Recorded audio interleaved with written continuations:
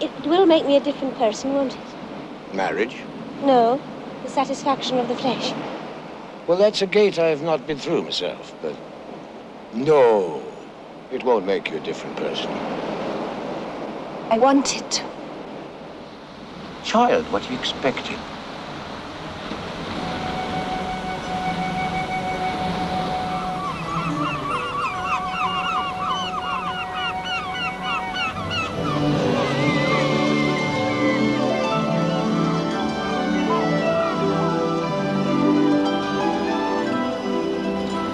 Wings, is it?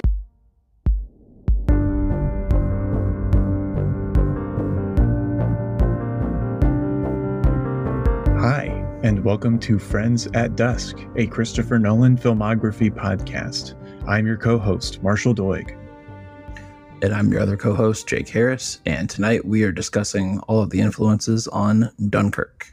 I've got the feeling that, and pun quite literally intended right now, we're going to be going a little bit leaner on this episode. I think so. Yeah. Despite the fact that the movie we watched is three hours and some change long. Yeah, it's going to be the longest. This might end up being our short. We're going to follow up our longest episode with Interstellar with our shortest episode, probably on this one. Yeah, probably. But maybe. We'll see. Yeah, we'll see. Maybe how it shakes out. Maybe we'll try to pad things out, just like the movie we watched this week. Yeah, we'll see. Good Lord. This episode is going to have an intermission and an overture. And okay. We're really going to go for it. Yeah.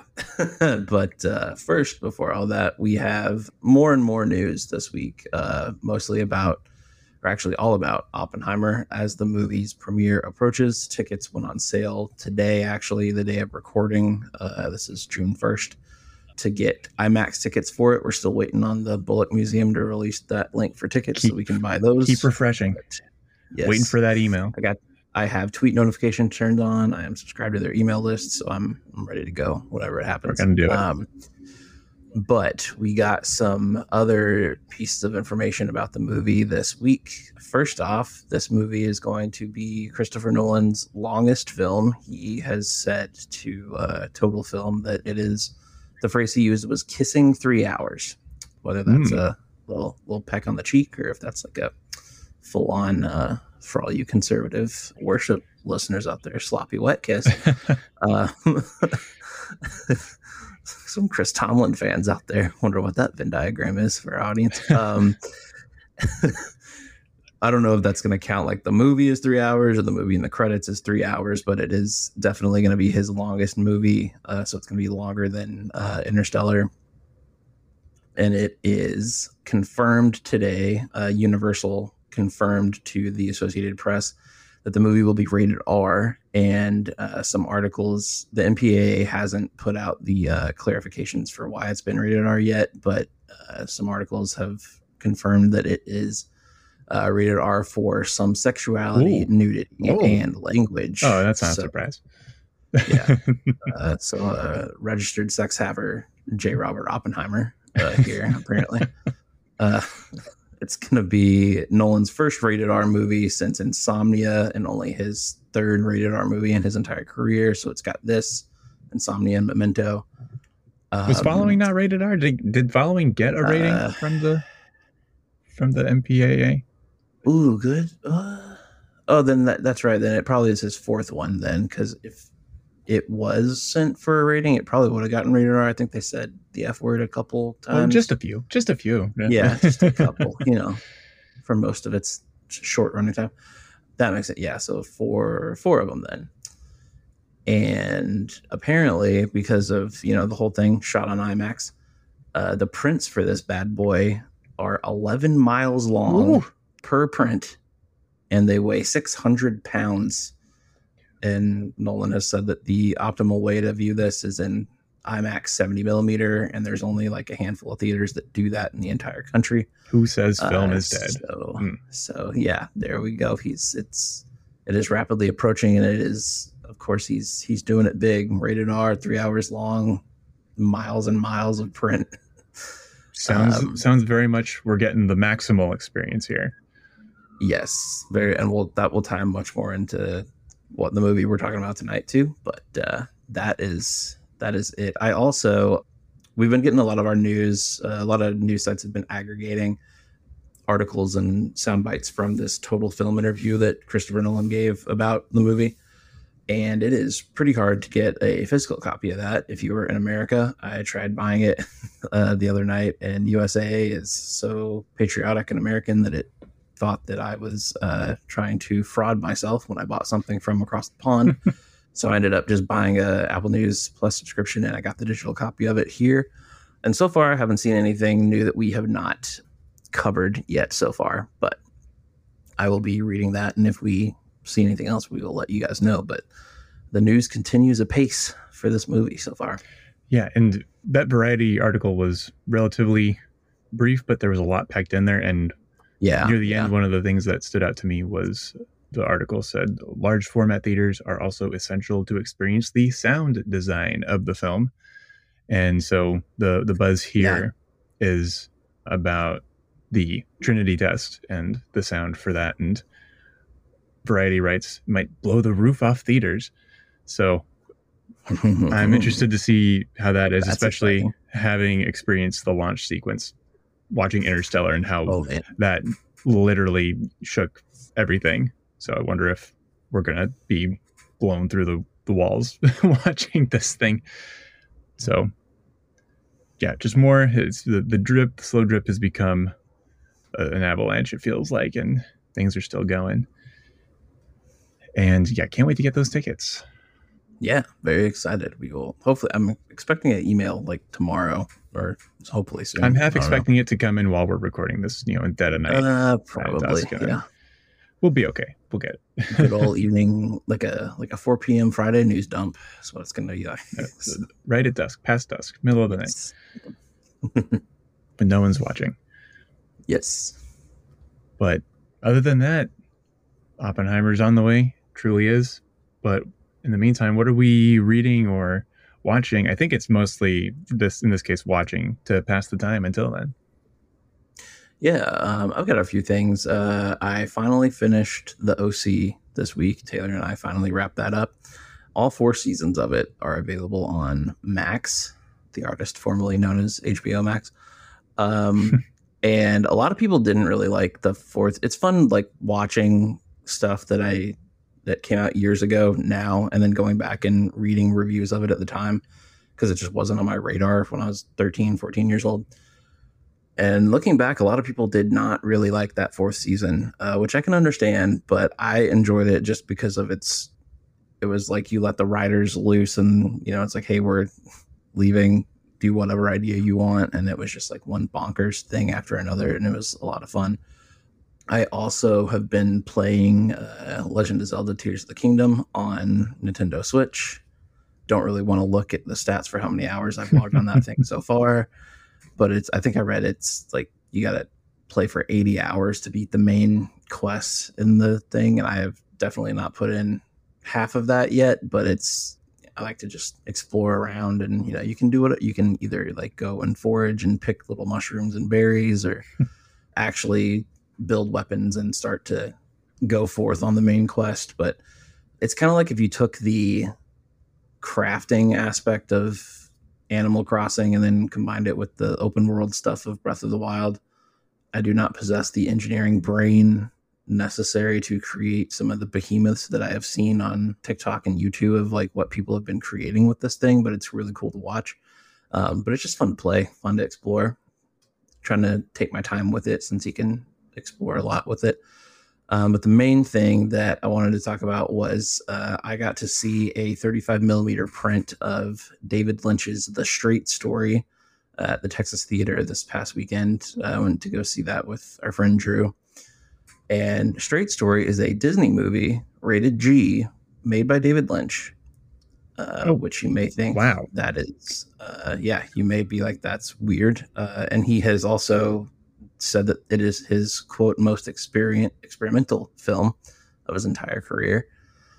And watching it, you can kind of like, there's the Angelo Badalamenti, I think is how you say his name, score with the piano, and it sounds a lot like the Twin Peaks score. And there's kind of this moment where you kind of wonder what's going to happen next, where it can kind of go surreal and creepy at any given moment, but it doesn't. So there's always that underlying current. But it's the plot of this movie is a 70-something-year-old man in Iowa. He has a bad fall and finds out that he's got bad hips. His eyesights are going. He was pre-diabetic and now he's basically diabetic. But he's a good old farmer boy who doesn't want to go out on anyone's terms except his own. So he refuses medical treatment and just accepts, like, I'm getting old and I'm probably going to die soon. But then right after that happens, he finds out that his brother, who he has not spoken to in 10 years, just recently suffered a stroke. And so he realizes that he might not have that much longer to live either.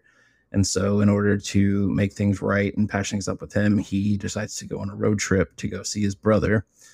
Except because his eyesight is so bad, they took his license away from him so he can't drive a car.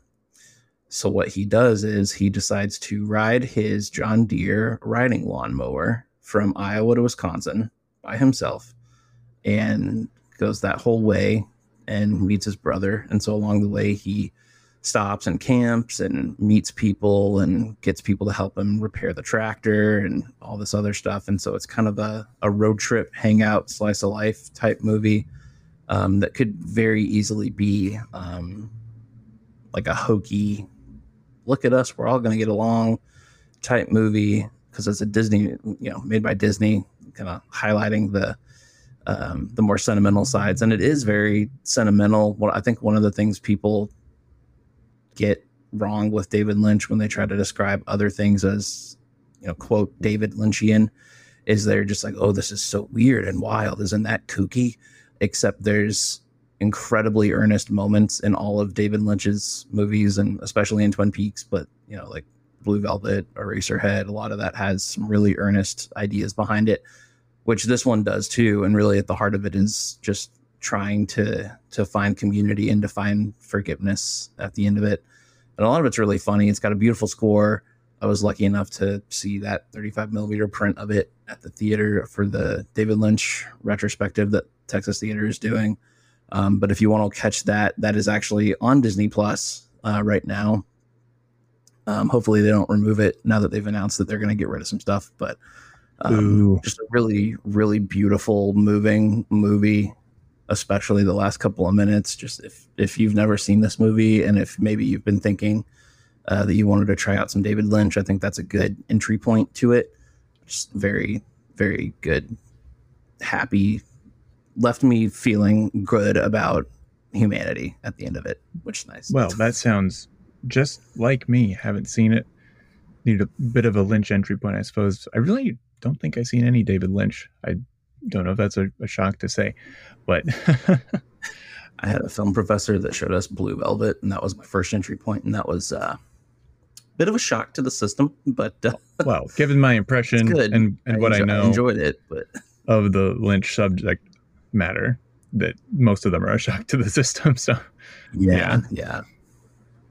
But for me, with what I've been doing, it's really a question of what haven't I been watching. I've just been on quite a tear of just watching movies left and right. So I finally watched, well, I'm going to say finally, but Air got put on Amazon Prime. So I watched that. It was pretty great. Then that got me in the mood to watch Space Jam, which I haven't watched in probably decades, which it's not good, but the nostalgia was still pretty nice. And that's how I feel about that one. Yeah. But it looks like a bit of a masterpiece compared to Space Jam: A New Legacy, which I also watched next end. Yes. My God, It was awful, and we'll leave it at that. And the month of May having just wrapped up, I got a couple of Star Wars watches in. Watched Revenge of the Sith and also Return of the Jedi before the month ran out, since I got Revenge of the Sith on 4K, and I don't actually have a 4K player yet, but I'm planning to get one. Yeah, but it's the aspirational part that counts. I'm going to manifest it into being. But the 4K came with a Blu-ray, so I was able to watch that. And I also watched Return of the Jedi, of course, for the 40th anniversary, the specialized edition. That's the one for me.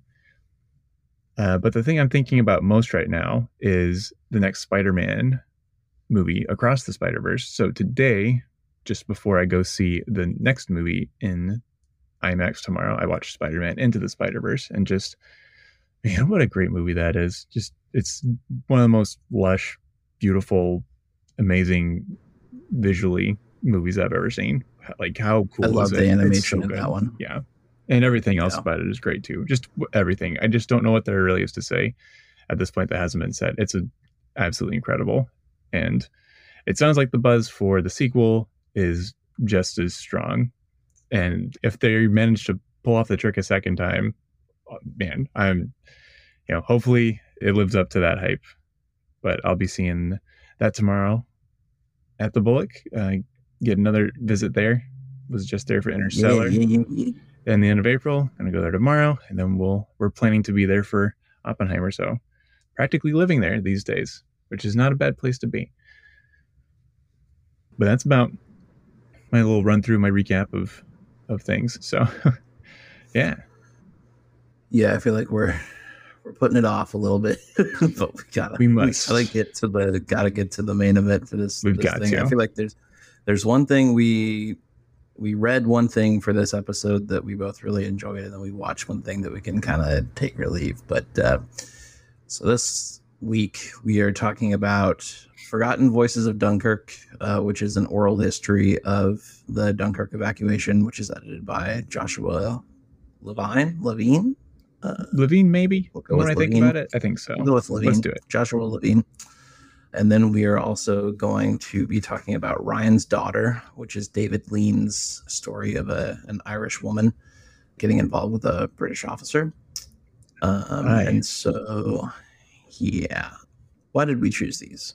Well, Forgotten Voices of Dunkirk is, I think if you listen to the title, it's a bit self-evident. Being an oral history of the battle and the evacuation, it served as at least one of the influences on the actual history of Christopher Nolan's film. He read the book, and Joshua Levine was a historical consultant on the film as well. So made sense to do this one. And of course, it was talked about in the Nolan Variations just a little bit in passing. And Ryan's Daughter was mentioned in the Nolan Variations as well, with Tom Schoen making some parallels and connections to Chris Nolan, doing some David Lean things with all the epicness and everything. At one point in the book, he did talk about Nolan's run of films just kind of being hit after hit after hit, whether it's critically or in terms of box office. And I think used David Lean as a bit of a contrast point, bringing up how David Lean was on this run in his career of Bridge on the River Kwai, Lawrence of Arabia, and then Dr. Zhivago, and then all big hits, massive, like epic scale. And then he tried to do the same thing with Ryan's Daughter, and it flopped hard with critics. Did fine at the box office, but the critical reaction was enough to get him out of filmmaking for 14 years until his comeback, basically with a passage to India. So kind of the vibe there was, could Nolan at some point ever hit this kind of snag, or held it up to show kind of what an amazing run Nolan is on within the studio system without really having a flop ever, somehow, seemingly. And then, of course, Ryan's Daughter was also one of the films that Nolan screened for the cast and crew ahead of making Dunkirk. Typically, in the films leading up to this, he showed maybe just one movie, but ahead of Dunkirk, he showed about 11 or just a whole lot of movies, and Ryan's Daughter was one of them. And I actually have a question for you, Jake. Normally we haven't really talked about this, but when we were deciding the materials list for the podcast, we were discussing this and trying to decide which movie, since there were so many to pick from. And right. I can't remember what suggestion I had, but you put out Ryan's Daughter, and I maybe pushed a tiny bit for it. It wasn't much of a conversation, but let me But I see the doc we had. Let me pull that up here. Yeah. But my question for you was, what about this stood out to you that made it that you thought this should be the choice for this episode? I think this is an interesting contrast point for Dunkirk, the finished film, because I think Nolan liked this movie. I think that he obviously he screened it for the cast and crew, so he wanted them to kind of see what this movie achieves, especially with regards to the way that it films beaches and the way that the inventive ways that, you know, they got the camera crew and the shots in the water, especially in that storm scene where they're trying to get the gun and ammo crate there in the second half of the movie. Mm-hmm. And just the sheer sweeping motion of it. Like the first shot of the movie is, you know, from up above, and you just see like little dots on the beach, little people walking. And so that very evocative later with Dunkirk and the shots from the air with Tom Hardy in the plane, and then just the scope of everything with land, sea, and air, and the way that those three aspects are employed for the evacuation. But I think this is the movie that how do I say this? The reception to this movie is the thing that he wanted to avoid, I think, is what he was terrified of with Dunkirk, which is interesting because he already kind of talked a little bit about that with the way that The Prestige was received initially in its open weekend. Right, or how it was tracking. Yeah, and so he was kind of worried, like, oh, did I have my David Lean 1970 moment with this movie?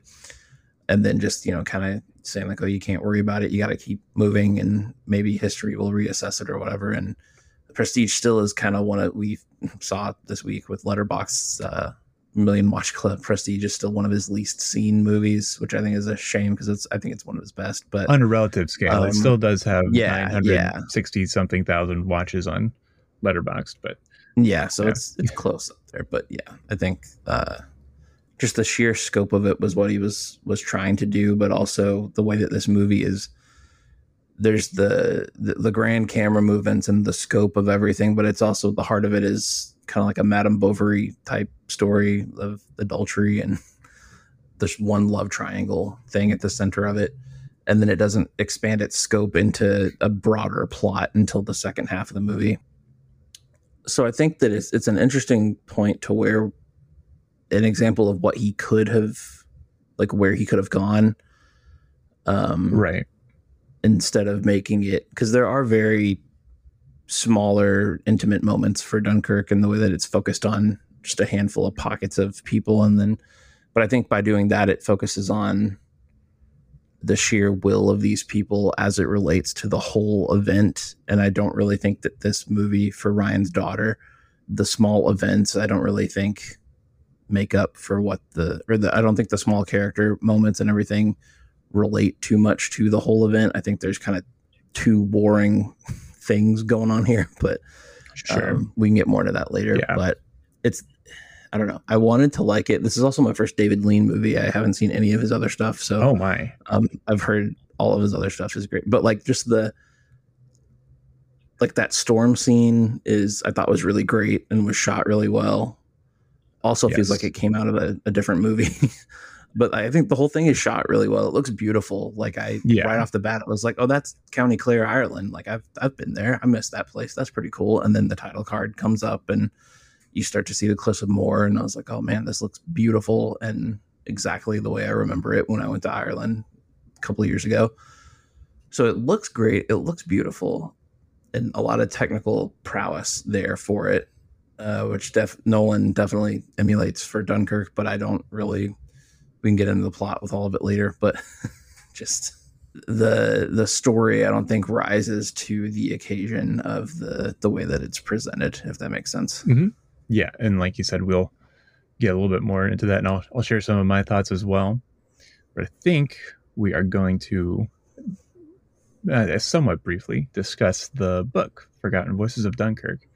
So herald this with our usual spoiler alert reminder, although it feels a bit weird saying that for this historical event and for this 53-year-old movie. So anyway, Spoiler alert, I guess, if you don't know how World War II went, number one, and if you don't know, especially after we already talked about it a little bit, how Brian's daughter is going to go. Yeah. But let's go. Forgotten Voices of Dunkirk. All right. It is, as we said, an oral history of the evacuation. It actually covers from the beginning of World War II and the period of the phony war, where war was declared, British soldiers were shipped over to Europe and into France and Belgium, and nothing really happened for the end of 1939 and then early 1940. And then the Germans finally began moving with their blitzkrieg and started carving everybody up. And then the British retreated, had a fighting retreat, and had to figure out how to get their army out of France and back home so that they weren't decimated or taken prisoner, and that they actually had something to work with.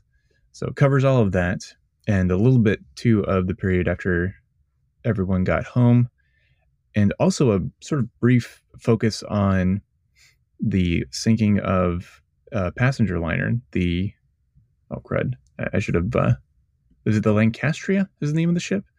Which apparently is the worst maritime disaster in British history. Some soldiers were getting out on this cruise liner. I think so. It set out from Normandy, the Normandy area, and it was had civilians on it too, but the Germans torpedoed it and sank it, and it was a death toll of 3,500. So a bit more wide scope than you might think of if you're just thinking of what the film Dunkirk covers. But it was the Lancastria. Good job with my memory. I'm not getting too old yet. But that's just about what the book's about, and it's an oral history. It takes audio recordings that the Imperial War Museum in Britain has, and Joshua Levine transcribed them and arranged them, he's credited as the editor, and put these things into a narrative. So first question for you, Jake. Have you read this before? I'm going to guess no. And what do you think of it? I had not read it before. I actually, before the movie came out in 2017, I did not really know anything about this evacuation. My World War II knowledge was solely American based. Right. Same. Could tell you everything you wanted to know about Pearl Harbor because we lived there for so long, but and knew, D-Day, all that stuff. But this was a really good eye opener to the movie. Explained a little bit of it, but this was much more of an eye opener about what actually happened and what went down. And I didn't really hear that much about it. And apparently Nolan and a lot of other people didn't know a lot about it either, even though it's a big source of national pride, but not a lot of the details got passed on too much, which is the point of the book series and the oral histories that Josh Levine does. But no, I was just impressed. I'm always impressed by oral histories in general, just from a production standpoint of just getting them together and what do you leave in, what do you leave out, how do you order it, how can you piece together like 10 different interviews to form one narrative. That all just fascinates me. So just from a sheer production standpoint, this thing is really interesting. Right. But what also really stood out to me too was just up until you get to the evacuation and the stuff that makes Dunkirk so special as a historical event, a lot of it is the same stuff that you hear about pretty much every war. It's young men saying, oh man, I'm going to dress up and be a soldier. I'm going to go to war and I'm going to fight and it's going to be great. And then when the time comes, a lot of people suddenly, I have bone spurs, or I'm sick and I've never been sick before. Or even when you go to war, you don't think anything's really going to happen to you, and then suddenly it does. And that's the stories we've been hearing about, stuff like that for centuries, really, for just young men when they enter. But I also read this over Memorial Day weekend, and it was a very potent read for that weekend. Just reading that and reading the sacrifices that a lot of people made just to get people off of this beach. And at the same time that the evacuation actually happened, end of May into early June 1940. Yeah, and when I saw the date, I was like, oh, that tracks a lot with this episode right now. And then I was also struck by the classic British understatement with everything, where there was one guy, what was the quote? Let me find my spot here. Yeah, plenty of great, just plenty of so many great stuff in here. Just so great. Just, one soldier talking about how they finally made it to the beach after coming in, parachuting in, and they're like, we ran 40 miles and ran or walked 40 miles in 16 hours, so we were a bit tired. Or the beginning of it, once some of the soldiers got the news that they were having to go in to get people out, and said, our officer said we had a job and we might not be coming back, and so that cheered us up to no end. But then also I was just really struck by that understated humor, the very British humor, combined with a real big sense of pride in one's country and in one's army, with almost a stoicism mindset too, especially with one guy where he was like, I made up my mind I was going home. I couldn't bear to not go home. My wife was pregnant, and I told myself that I was going to make it home to see my child. And then just they referenced the Dunkirk spirit a lot towards the end with the actual evacuation of getting people out, where the guy on the boat is already getting weighed down, and he was like, come on, I can take one more. Give me one more. Like, let me just get more people off. And just was very, very moving, and was especially, like I said, very moving to read, especially over Memorial Day weekend, especially about an event that, like I said, I hadn't really learned too much about, especially in school. And so it's good that we have stuff like this to further the knowledge. Apparently you were telling me it's a full series of like forgotten voices of different battles and different events. Yeah. So I'm glad that we have that, and we have historians to piece together all these things. Yeah. Yeah. And with you mentioning the Britishness of it, the part that sticks out to me, and I think is shown in the film, is how orderly the evacuation was described as being, with everyone just queuing up on the beaches. And it's kind of like the epitome of the stiff upper lip, and quite a few other things in the book, that stereotype of the Brits. That would not happen if that was American. No.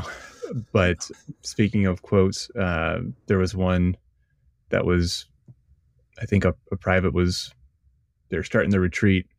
It says the officer gave the order, says it was every man for himself. And then this person says, I asked him what he meant. He said, you can do what you like. The thing is to get away. No one's in charge. I said, really? Yes, he said. Just the idea of, wait a minute, what do we do? No, I can actually do whatever. And so, yeah, just the orderliness and the strict adherence to the chain of command. Not that, like with my experience of American military stories, that they don't, but there's the distinct Americanness of it. You have a more individual flair to things with certain units and people. So I definitely really felt that. And there's quite a few times with a lot of different people's stories in this book where they were talking about, the officers some officers trying to get to the front of the line in a few instances, and they were roundly criticized and beaten back by their superiors. And you're an officer, you got to wait here. You got to make sure your men get off. And and then even when they did get out, it was like, you need to go over here because they don't have an officer. They need someone to lead them and tell them what to do. You need to get your shit together. Exactly. Yeah. So just the things like that. Yeah, definitely very British. And also touching on what you said about the composition of it, just reading it really came through, the importance of the editing and the juxtaposition of the different stories. Levine did some really great work here. I haven't really read too many other book-length oral histories to compare it to, but everything felt coherent and flowed really well. And I kind of just think you can tie a thread between just the idea of that with editing and putting things together, and then the editing of Dunkirk in terms of how important the structure is to Nolan's film. Because and Tom Schoen touches on this in Nolan Variations by saying what like a standard cross-cut film does not give you versus Nolan's structure of the 3 timelines and how he weaves them together is the sense of tension. And so Tom Schoen's quote is, by putting Tommy, the generic quote-unquote main character, and his men in almost constant peril, Nolan turns survival itself into its own achievement. So just the idea of how the structure of both of these pieces of media is kind of inherent to how they achieve their aims. The form follows the function was very interesting to me. Yeah, and that reminds me too of a thought I had while reading this. I got a lot of flashbacks to Band of Brothers, actually, and the way that was presented with some episodes where you get the talking head of the actual people who were there, and then it morphs into the actors portraying that episode. And I feel like that's the easy way to do this. If he really wanted to just straight adapt this book, he could have just gotten the remaining people who were still alive and then got people to portray them in a movie and then do the events for that. But I think that's the easy way out for that. And so I'm glad that he found a way to Nolanize it a little bit and tell it in a way that really only he could, right, for a thing with this. That's actually one of the things I noted as well in terms of a contrast, is that the film focuses on just kind of a collective, and I don't think there's really any named characters. No one gets a name in it, or if they do, there's very few. But the book, every time it switches narrators, it names them and their unit and everything. So it's a collective tale from the book made up of some very specifically individual experiences. So my note was, Nolan kind of anonymizes it, and Levine kind of individualizes, or maybe not humanizes it, because you still get the human element from the Nolan film, I think. But just how you can tell the same story, but with the different methods, and still having that. I guess what the thesis of our discussions on the evacuation might be is Nolan's quote from Tom Schoen's book is, and that we've mentioned before, I think, in talking about The Dark Knight, was the quote is, it's not about individual heroics, it's about a community full of heroism. So the literal Dunkirk spirit, everyone coming together to military ships, Navy ships, and the little boats alike going, just the whole country kind of going to get the army back and bring them all home. And another thing Nolan said was from the Tom Schoen book about like the different individual perspectives is, he said there's 400,000 people on the beach. You can find a lot of different experiences and perspectives. And he said that was very much the approach we took in the film, to try and suggest to the audience that they're seeing certain aspects of the thing, but there are myriad other stories. And so reviewing that quote from him, that's what an oral history is too, because you get the history, but it's filtered through strictly the individual lenses that you pull for it. You can build a narrative with that, but there are definitely, like Nolan said, myriad other stories that they can either corroborate or contradict each other, and you can even build a different story entirely if you like. And Levine actually does that in the book sometimes with the different perspectives. Like when they got to France, there's some soldiers who were like, the French were awesome and amazing and friendly, and there was a couple other people who were like, they sucked and they hated us and it was terrible. So it's kind of that old subjective experiences versus the objective reality we've talked about with Nolan's work before. So I think it was really cool while reading the book to see the specific bits that Nolan took and put into the movie, just little moments or things. And then the movie itself obviously doesn't have room to tell all those stories, and it's not trying to, but it does prove Nolan's point on the scale of a film, because you can put certain things into it, certain stories and viewpoints, but so many are going to get left out just by the nature of the thing in a couple hours runtime that you have. So that's something we can keep in mind for this, and also as we get closer to Oppenheimer, considering that's another historical film that Nolan's doing. So in the end, it's all about the POV. It's not just going back to the quote that Nolan had again in Tom Schoen's book about, like, it's where you put the camera, the most important thing, but also with POV about from whose perspective are you telling the story. And I think that was one of the biggest things that I took from the book. It's all about that perspective of who's telling the story and the voices from history. Who are we relying on to tell the story, and who are we listening to? Yeah, that's always the interesting part with his movies, is you never kind of really know what type of POV you're gonna get, which is always nice. Yeah. And I guess speaking about just the little bits and stuff he took and put into his movie, I had just a little bit of a short list of cool things, like just some little obvious things, like the Germans dropping the leaflets onto the soldiers. Yeah, that was cool. Yeah. Which, I mean, probably, I don't know if my dad ever saw Dunkirk, but he would love that. That was one of the things he was involved in, psyops, and when he was in the Air Force. And then talking about, there was one person's story about a couple of dozen men committed suicide by running into the sea while they were waiting for evacuation, just being under that terrific strain. And I actually had to check this. I was like, there's a scene of that in Dunkirk, isn't there? And there is a moment where there's a soldier who just walks into the ocean and dies that way. They're just sitting on the beach and watch this guy just walk into the sea. And then, of course, the arrival back in England and everyone treating them like heroes. And I guess that was one of the other big points, the defeat that feels like a victory. And it kind of seems like a pure Nolan thing, to take this one thing you think is this, and actually we're going to look at it like this.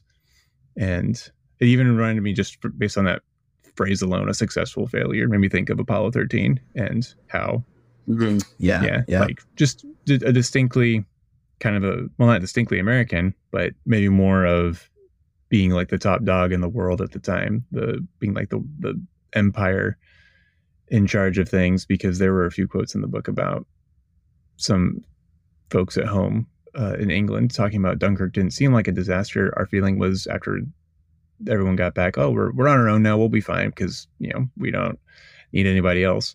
Kind of that exceptionalism. And also, like, we didn't think it was a defeat because the British Army wasn't used to losing. And also someone was talking about a BBC report on the radio that the impression they gave, the quote was, the British were advancing backwards and the Germans were retreating forwards. So I just got distinctly like American vibes of like, this is how we can get sold things to being the most powerful, at least militarily, country in the world right now. How, we always have to find some way to save face and never admit defeat or anything. We did anything wrong or lost or whatever. So the stakes in this case, I think, at least given the historical context of what the whole Nazi deal was, stakes were a lot higher and more meaningful in my view. But that was pretty telling. But maybe the last thing or two I wanted to say was Levine has little introductions in the chapters to give historical context to what's going on, so that some of the soldier stories make a little more sense.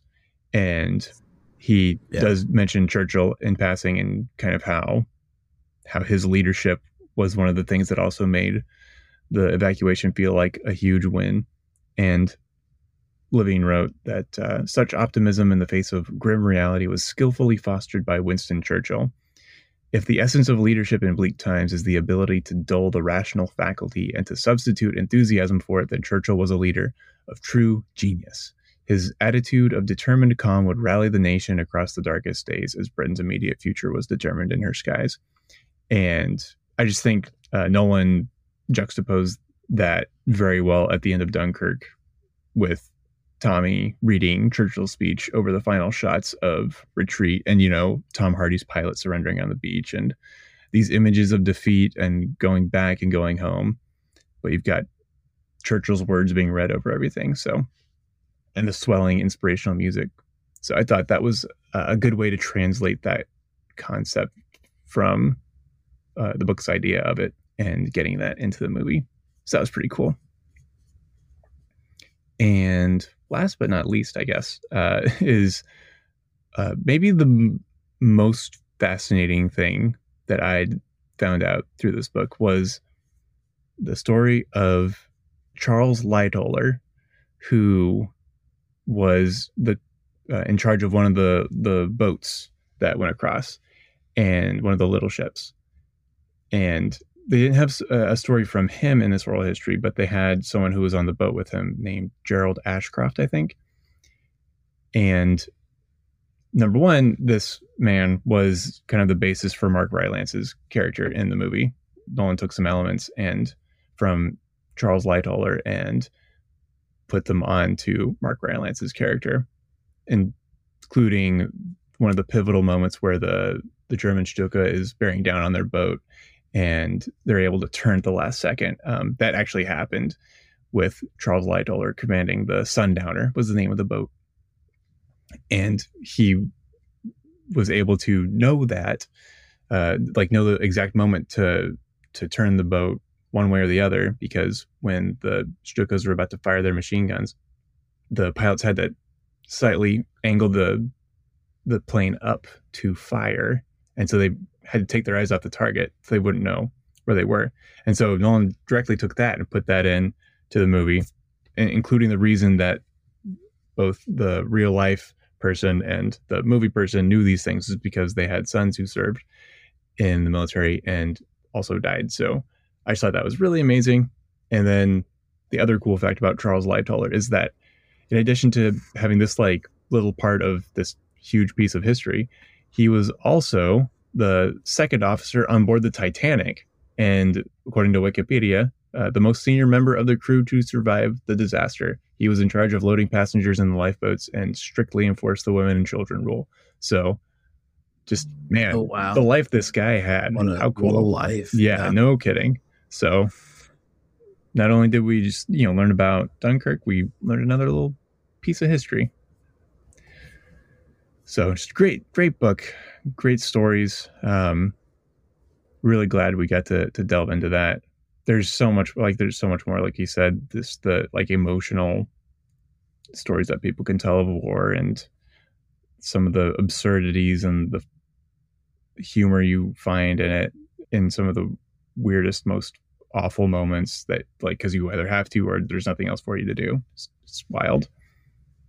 But I think now we've got to do it. We've got to talk about Ryan's Daughter. So you want to intro that for us, Jake? Yeah. Ryan's Daughter is a 1970 film directed by David Lean, starring our boy Robert Mitchum. Yes, he's back again. Back. Also kind of doing I don't know. We'll get into it. It's also starring Trevor Howard and Sarah Miles. It is in color, shot in 65 millimeter, and is 200 minutes long. I felt every single one of them. Yes. The brief IMDb summary. Set in the wake of the 1916 Easter Rising, a married woman in a small Irish village has an affair with a troubled British officer. And you know what? That's really kind of what happens. And it took 3 hours to tell the story. There's some subterfuge with the titular Ryan. Rosie Ryan is Ryan's daughter. But there's some intrigue with him tipping off the British about different things. But that's really secondary to the love triangle thing here. Although the village eventually does think that Rosie's the informer and not her father. That's because she is sleeping with the British officer. Yes. Yeah. When I kept watching it, I was like, why is this called Ryan's Daughter? Like, why are we centering him? Exactly. And then the end part, I was like, oh, that's why. That sucks for that family. Mm-hmm. When you texted me the screenshot of how you watched it, I think how Amazon Prime described it as like bleak, sad, love triangle. I was like, that's great. Going for the hard sell. Yeah. The first half of it, I was like, this is not great, but I don't think it's bleak. And then the final act happens and you're just left not feeling great about yourself. Not one bit. But I am curious though. So I watched this. I ordered a DVD copy of this a long time ago when we were plotting out what we were going to watch. And it is a 2-disc thing. and like the first half is on the first disc, second half is on the second disc, and it came with the overture and the intermission and the end closing score credit thing. Did the streaming version have that for you? Well, they had just the intermission, and I'm not entirely happy about that now that you say that, because I was wondering, wait a minute, they have the intermission, where's the untracked? And or not the untracked. The untracked is the between. Where's the opening? Because I have seen a couple of David Lean films before, Bridge on the River Kwai and Lawrence of Arabia, which I've extolled the virtues of many times before on this podcast. So I was like, that's a little weird. So damn it, Amazon. God. So I mean, if you want to borrow my copy of it, by all means. Certainly. So this is both of us have never seen this before. I got to tell you, what you were talking about earlier, the epic cinematography and everything, that is par for the course. I can definitely say that meets the standard and the expectation, and I completely agree that was my favorite part of this movie for sure. Because it won the stunning Oscar that year for cinematography. Well deserved, easily. Yes. Yeah. The other one it won, not so much, but we'll probably come to that at some point in passing. I guess in terms of why we're actually talking about it, yes, and that you already touched on, it definitely, absolutely see the influence of this on Dunkirk, just solely on a technical level. I didn't really get anything from this in terms of story or character. And so with the reason you said you picked it, I think Nolan definitely succeeded in avoiding the pitfall. Yeah. I got a brief moment when the whole village and the whole community is banding together with the rebels to find the crate of ammo and guns in the water during the storm. And like, that was the one moment where the village was actually coming together for a common good instead of trying to stone someone or trying to publicly shame someone. I thought that was good. And that was an actual good communal theme, like Dunkirk has, a bunch of people coming together for one thing. Sure. Yeah. But yeah, not a lot of thematic similarities here. Not a lot of character or any other similarities. But yeah, just the way that I think Tom Schoen talks about continuing like with Interstellar, with a maximalist film with minimalist, not emotions, because it's big emotions, but you know what I mean? Like, it's a smaller scale human story, but large. And that's how Interstellar is. That's how Dunkirk is. And so I think, like we said earlier, he was worried that, can I do this while also being this big grand scale, big budget movie, but also tell the story of these couple, three separate stories of these three men that are really trying their hardest to do something for the country. Because basically this movie is like, I don't like to look to film or art for like moral instruction, right? Like, if films can be about bad people, books can be about terrible people, and you can still get some artistic merit from them. Mm-hmm.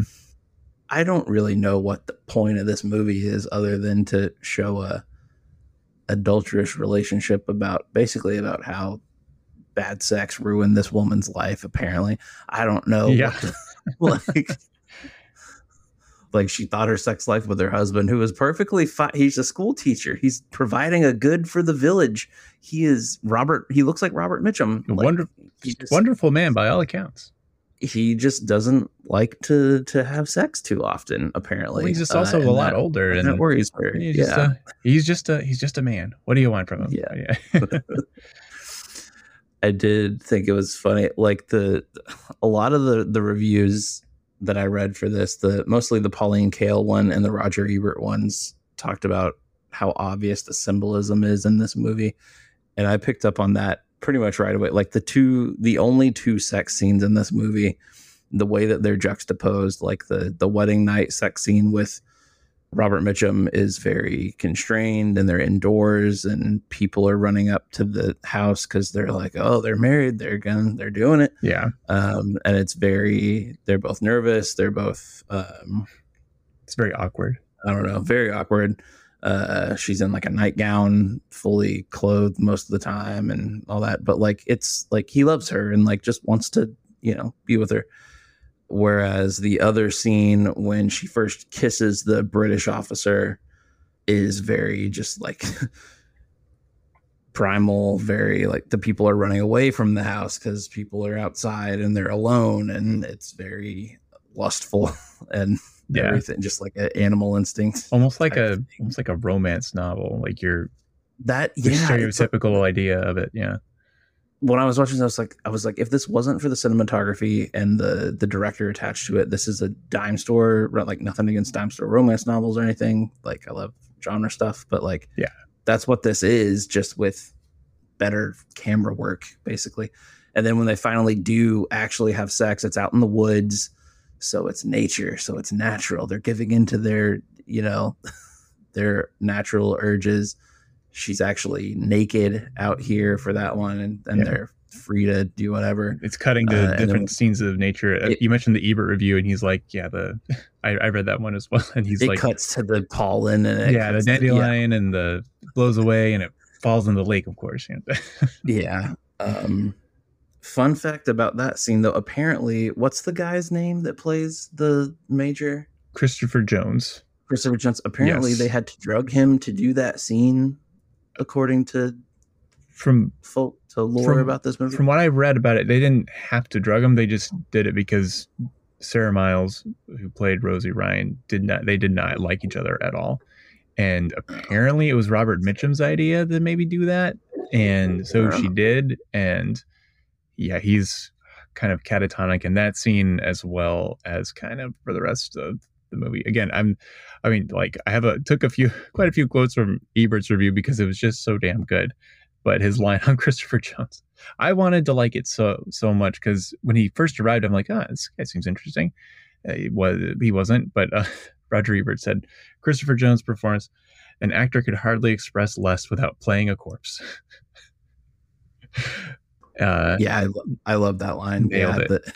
Because that's supposed to be the crazier scene of the two, right? But then, when she comes back, she's wearing red for passion, and it's like, I just got flashbacks to discussing symbolism about the Scarlet Letter in high school and everything. Yeah. But also this guy, like, most times when it's a story like this, like, we see a reason for her to want to be with this other person. I don't think the British major guy says 10 words the entire movie, basically, or gives any indication that he wants to be with her, other than it's a new guy in town and he's dangerous. He's got a scar over his eye because he's traumatized by the war. I did think that the moment when he walks into the bar and they first kiss, the way the PTSD stuff is handled initially is really interesting. Yes. And when he's trying to shoot at the Irish Revolutionary as well, there's a couple of cuts that really, they match so well. And just, again, more shows the technical prowess of the movie than anything else, but those were really well done. I agree. Yeah. But basically, their affair is found out because here we go. Basically, the village idiot, I guess, is what we were gonna call him. His name's Michael. We'll just call him Michael, because Michael finds out. But Michael is less a character than a plot device to inform everyone about everything that goes on, like a magical being of I thought of Banshees of Inisherin a lot watching this, actually, because there's a similar character in that movie, except he's treated with a lot more humanity and a lot more empathy, and gets a really good scene with one of the other women in the movie about that. But it's a character trope that's been around for forever, and it's a harmful one, but apparently won John Mills a Best Supporting Actor Oscar for walking around with a limp and acting mentally handicapped and having just the most grotesque prosthetics and it's on his teeth. God, and like, this movie is like 1970, wasn't like, I don't like applying like today's standards to old movies, but that shouldn't have flown back then, doesn't fly now. But and even apart from that, it was more an annoyance to me, just the fact of his character and the purpose that his character served in the movie. Anytime Michael showed up, I was like, great, let's just get through this. And then after I was done watching, I saw it won a supporting actor Oscar, and I thought, well, was it Trevor Howard playing the priest? No. Was it Tom Ryan, the actor who played Tom Ryan? No. It was John Mills playing Michael. Okay, great. Yeah. So that was just one of those really cringy Academy choices to do that, and I'd rather not talk about it too much. But yes, it's there. We can leave it at that. If you want to watch this movie afterwards, you'll see what we mean. But no, that priest has great scenes with pretty much everyone in the movie, and I think brings out the best in everybody else in this movie. What else did I take notes on for this one? It just feels like glacial, like I feel like you could cut so much of this and get to the actual note that I took was, why doesn't this work where it's at the heart of it, it's a small love story, love triangle set amidst a historical time period. So why doesn't this work for me, but something like Titanic does, where that's a love story set on a historical event? And I think mostly just because, one, Jim Cameron is another one of the most earnest filmmakers today. Like, he's like, yes, you will believe that these two people love each other after only meeting for 2 hours. And it centers the other man on that one too, and here it's just more about I don't know if it shames her definitely for having an adulterous relationship, but it also doesn't really give you a good reason of why she did it in the first place, other than she just wanted some spice in her life. She's got hot pants, which is why another Ebert line, according to Ebert, which is the whole reason why she gets married in the first place, because she's just horny. And Robert Mitchum warns her. He's like, I don't know if I'm gonna make your life any more exciting, and she was like, yeah, we'll see about that. And I don't know. Which not that it's not wrong to have a horny female lead in your movie, but this just wasn't. She wasn't anyone I could cheer for, really. It's not at all. Because even then, she doesn't really have a lot of agency later anyway, and then it all ends in tragedy with the thing where they think that she's the informant when really it's her dad, and then they get run out of town, and what's gonna happen? And I guess back to the film shouldn't have moral lessons when I just was left at the end of it going like, that's it, like that's all that happened to them in 200 minutes, and it didn't turn the tide of any war effort, really. I mean, I guess it did, because they found the weapons in the end. It turned the tide for the wrong people. for the wrong people. And it was just like, it's not I don't know. It kind of just, everything that could go wrong went wrong with the story aspect of it, because the technical highs are really high, but it's just, we're getting all those sweeping vistas and the scale of everything. That's when I was having the best time. There are some good performances too, which are quite enjoyable. And Robert Mitchum is just so chill and understated, so that's fun. But he also, I also thought it was interesting that him and the British officer guy, both of them are played by American actors, and yet I felt like they both felt the most Irish and British, respectively. Sure.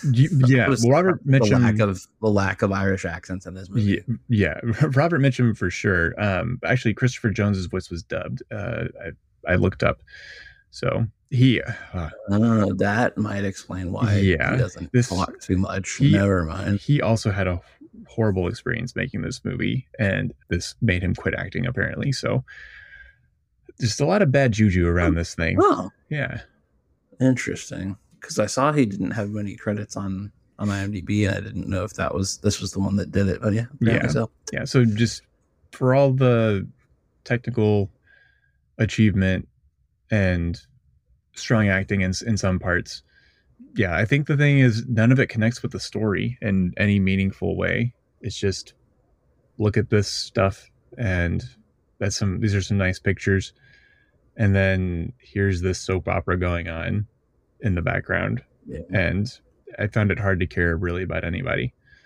So yeah, David Lean he went for it all, but he just didn't have the right story. I think Ebert's line of it again. I'm just going back to this because what I wrote my Letterboxd review, and then I saw Ebert's review, and I was like, this is everything I'm thinking. It's written much better because he's brilliant. But his line was, not every subject is suited to the epic treatment.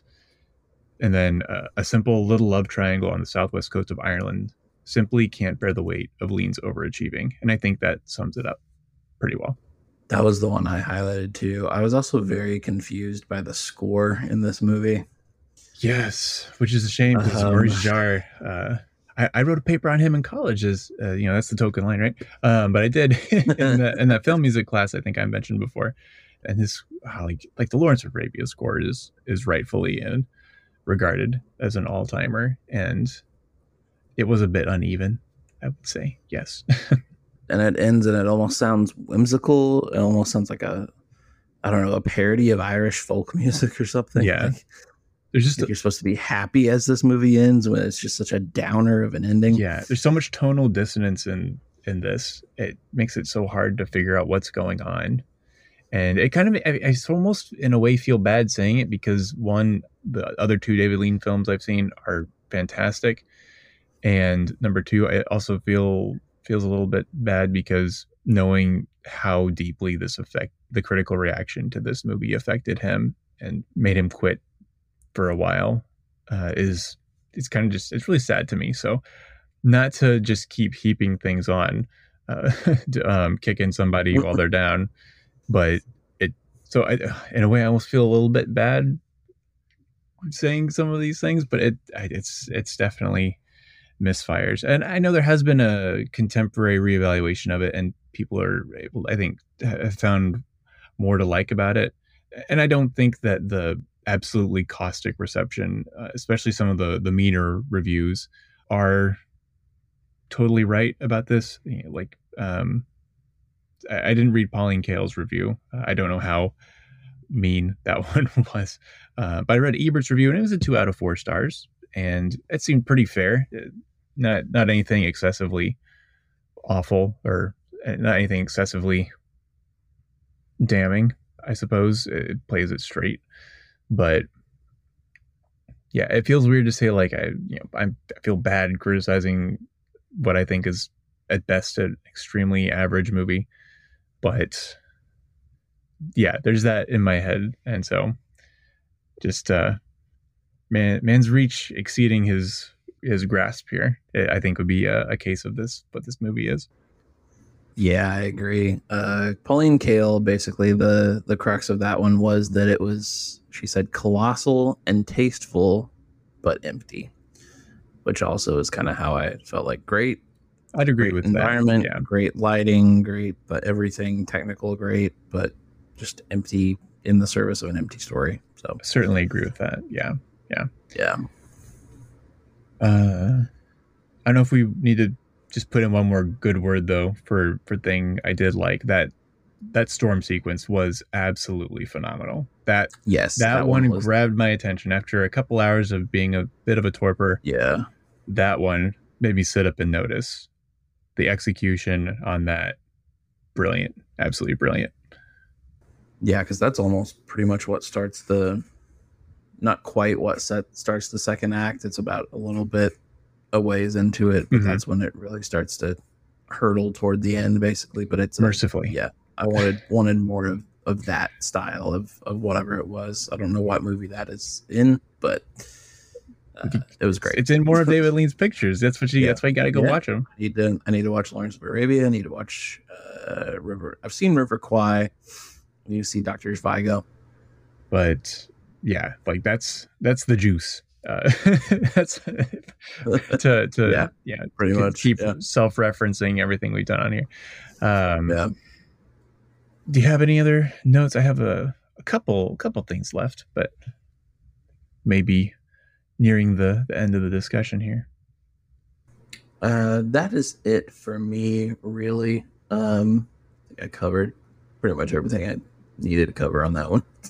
Sure. Yeah. And then the last couple things I have is one, maybe a through line I kind of saw for both the book we read this week and for Ryan's Daughter, in regards to, we do have a bit of war regarding Major Dorian's story in Ryan's Daughter. So we kind of see that fine line between bravery and maybe not cowardice, but just how you react to being in a wartime environment, or just doing something because you don't have anything else to do, or doing something because that's a way to survive or the only way to do it. Because Major Dorian's character ends up in Ireland because he was on the front in World War One, and he's a war hero. He also walks with a limp.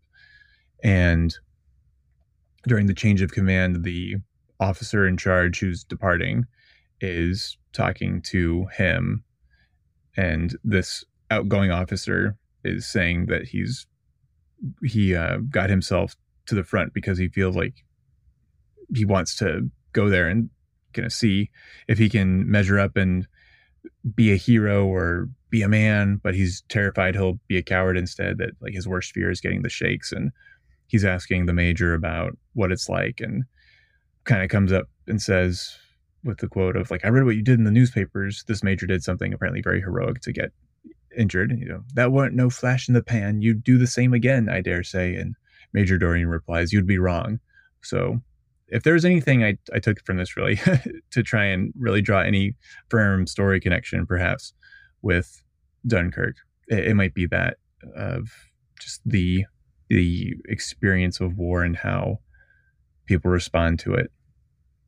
And I think that's really important to remember going forward. And the other thing that I had was, I'm going to ride the Roger Ebert train as far as I can here. But truly, near the end of his review, he sums it up by saying, I have a friend who says a new David Lean movie is like a new Picasso. It may not be a great Picasso, he says, but by God, it's a Picasso, and worth seeing for that reason, if no other. I suppose that's true of Lean and all great directors. Their work is interesting just because they've signed it, and the failures help to illuminate the successes. So I think that's a really great quote to end on for me, given Christopher Nolan has reached that status now among other directors that everyone knows by a single name, Spielberg, Scorsese. Other contemporaries of Nolan's would be, I would say, probably Villeneuve and Chazelle. We could put Chazelle in there, I suppose. Cuarón, Del Toro, all those guys. Gerwig, as I think we could say too. Just you got your one name directors. So, given we're doing this about Christopher Nolan, that's why we're watching. That's why we're excited to see Oppenheimer. We're going to see that it's a Christopher Nolan film, a film by Christopher Nolan. And the interesting thing I think that we've been talking about repeatedly is there aren't really any huge failures, I guess you could say. Maybe some less regarded. Again, I've repeated over and over. You can look at the metrics and the numbers, either by Metacritic score, box office numbers, whatever. And they're generally successful. So is a failure going to come? What's going to happen when it does? And what are we going to learn from that? And also just the theme of why we watched Ryan's Daughter this time, the failure illuminating the other successes and being able to see what worked and what didn't. So just a great moment of insight, great quote, very pertinent to what we're talking about here. And thanks, Roger Ebert, for propping us up, for propping me up at least this week. When in doubt, go with the Ebert. That is an extremely sound strategy. What a guy. Very, very missed. We want to get Letterboxd. Yes, please. I need it. I need I need my drug. Okay. Yeah, the one that I picked is from Ethan Vestby at Ethan Bez. And this is pretty much, I tend to pick ones the way that I feel about it. Although I do respect all the like the 4-star, 5-star reviews on here. I wish I really wanted to like this one. I wish I did. I just don't. So more power to you if you find something to like in this one. But this 2-star review of this says, dramatically inert, but this is, at the end of the day, just an excuse for David Lean to shoot beaches in ways never seen before and express his grievances with the Irish. And then it says, I'm guessing it was a weak field that year, but kind of LOL that John Mills won an Oscar for basically being Adrian Brody in The Village, which is true. So no kidding. I mean, Patton won Best Picture that year. You couldn't get the guy who played Omar Bradley to be Best Supporting Actor, right? I don't understand. I don't know. I had that thought as well, but I need to read that. I got this book about the history of the Oscars. It's like 400 pages long. I need to get to reading it. So maybe there's some explanation in there about it. I wouldn't look for much beyond the Oscars do some really, really dumb things. I mean, the Oscars just like to reward that type of. Yeah, I mean, a lot. Do you remember Crash winning Best Picture? Am I the only... Green Book? Right. Yes. This is very much a like Tropic Thunder making fun of Simple Jack type roles. It's basically what this is. Yeah. Anyway, definitely cringy. So my review is from Syrah993 at Syrah993. For all its scope, orchestrated handsomely by David Lean, for all its stunning cinematography, photographed expertly by Freddie Young, for all its beautiful, haunting music scored magnificently by Maurice Jarre, David Lean's Ryan's Daughter is a staggering perplexity and stupidity. It's a film about an adulterous love affair that's over 3 hours long. That's it. P.S. John Mills won an Oscar for playing the town idiot. That's cringe. Why? So, my feelings summarized. Indeed? Yeah. That perhaps is the central question of this movie. The story, at least. Why? Why? Yes. Why, God? Why? Please, God, why? I suppose that might be a question we could ask the same words but different inflection when you're in a wartime setting on the beaches of Dunkirk. There we go. That's the way to bring it. Which is where we're heading. I try with these transitions. Some may not always land, but I do it. So looking ahead to that, we have muddled through the muckle here. Where can people find us, Jake? You can find us at Friends at Dusk Pod on Instagram and at Friends at Dusk on Twitter. Just really kind of going to be an Oppenheimer news outlet now, I think, for the next month and a half. Pretty much. Yeah. If you follow it, most of our engagement comes from Instagram, so we're sending out all the news and all the Oppenheimer accounts on that. So yes. And you can email us if you want at friendsatduskpod@gmail.com. As always, you can follow me on Instagram and Twitter at JakeHarris4, and Letterboxd is at 808Jake_. And what about you, Marshall? I am on Instagram at marshall.doig, Twitter at marshalldoig, and on Letterboxd at mdoig. So please like and subscribe wherever you get your podcasts. And if you are able to leave ratings, please leave us a 5-star rating on Apple Podcasts, on Spotify, or anywhere else, if you can do that. And also, if you feel like it, you can support us through our Spotify podcast page. And for our list of resources and everything, and where you can find Forgotten Voices of Dunkirk, or where to find Ryan's Daughter, if you so choose to watch that. If you have the time. Check that out. Yeah, you can check that out in the show notes. And like we said, next time we are talking Dunkirk. But in the meantime, that will do it for us, and we'll see you next time on Friends at Dusk. Thank you again for listening. Bye.